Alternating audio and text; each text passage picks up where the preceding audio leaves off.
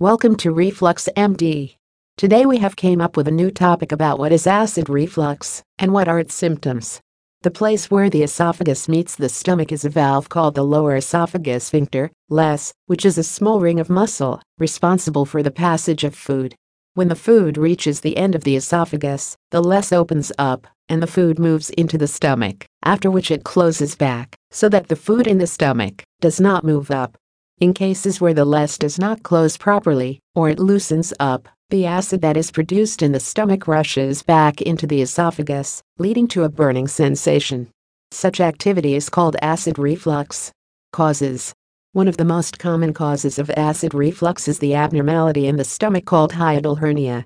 The abnormality occurs when the position of the stomach and LES shift above the diaphragm. The other factors that cause acid reflux include consumption of large meals, lying down after a meal, obesity or overweight, bending over or lying on the back after a heavy meal, smoking, consuming carbonated, caffeinated, or alcoholic drinks, being pregnant, consuming blood pressure medicines or muscle relaxers. Symptoms of acid reflux. Some of the common symptoms of acid reflux are heartburn, a burning sensation or discomfort caused by the stomach initially and moves up to the chest, abdomen or throat. Regurgitation, the presence of bitter or sour tasting acid at the back of the mouth or throat. The other acid reflux symptoms are bloating, black or bloody stools, bloody vomiting, nausea, loss of weight without any reason, a dry cough, wheezing, hoarseness, a chronic sore throat, dysphagia, the narrowing of esophagus. Diagnosis.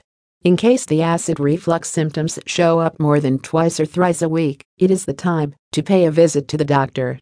However, one or more of the below tests can help better diagnose the disease. Barium swallow to check for ulcers or narrowing of the esophagus. It requires the patients to swallow a solution so that the structures become visible on X-rays.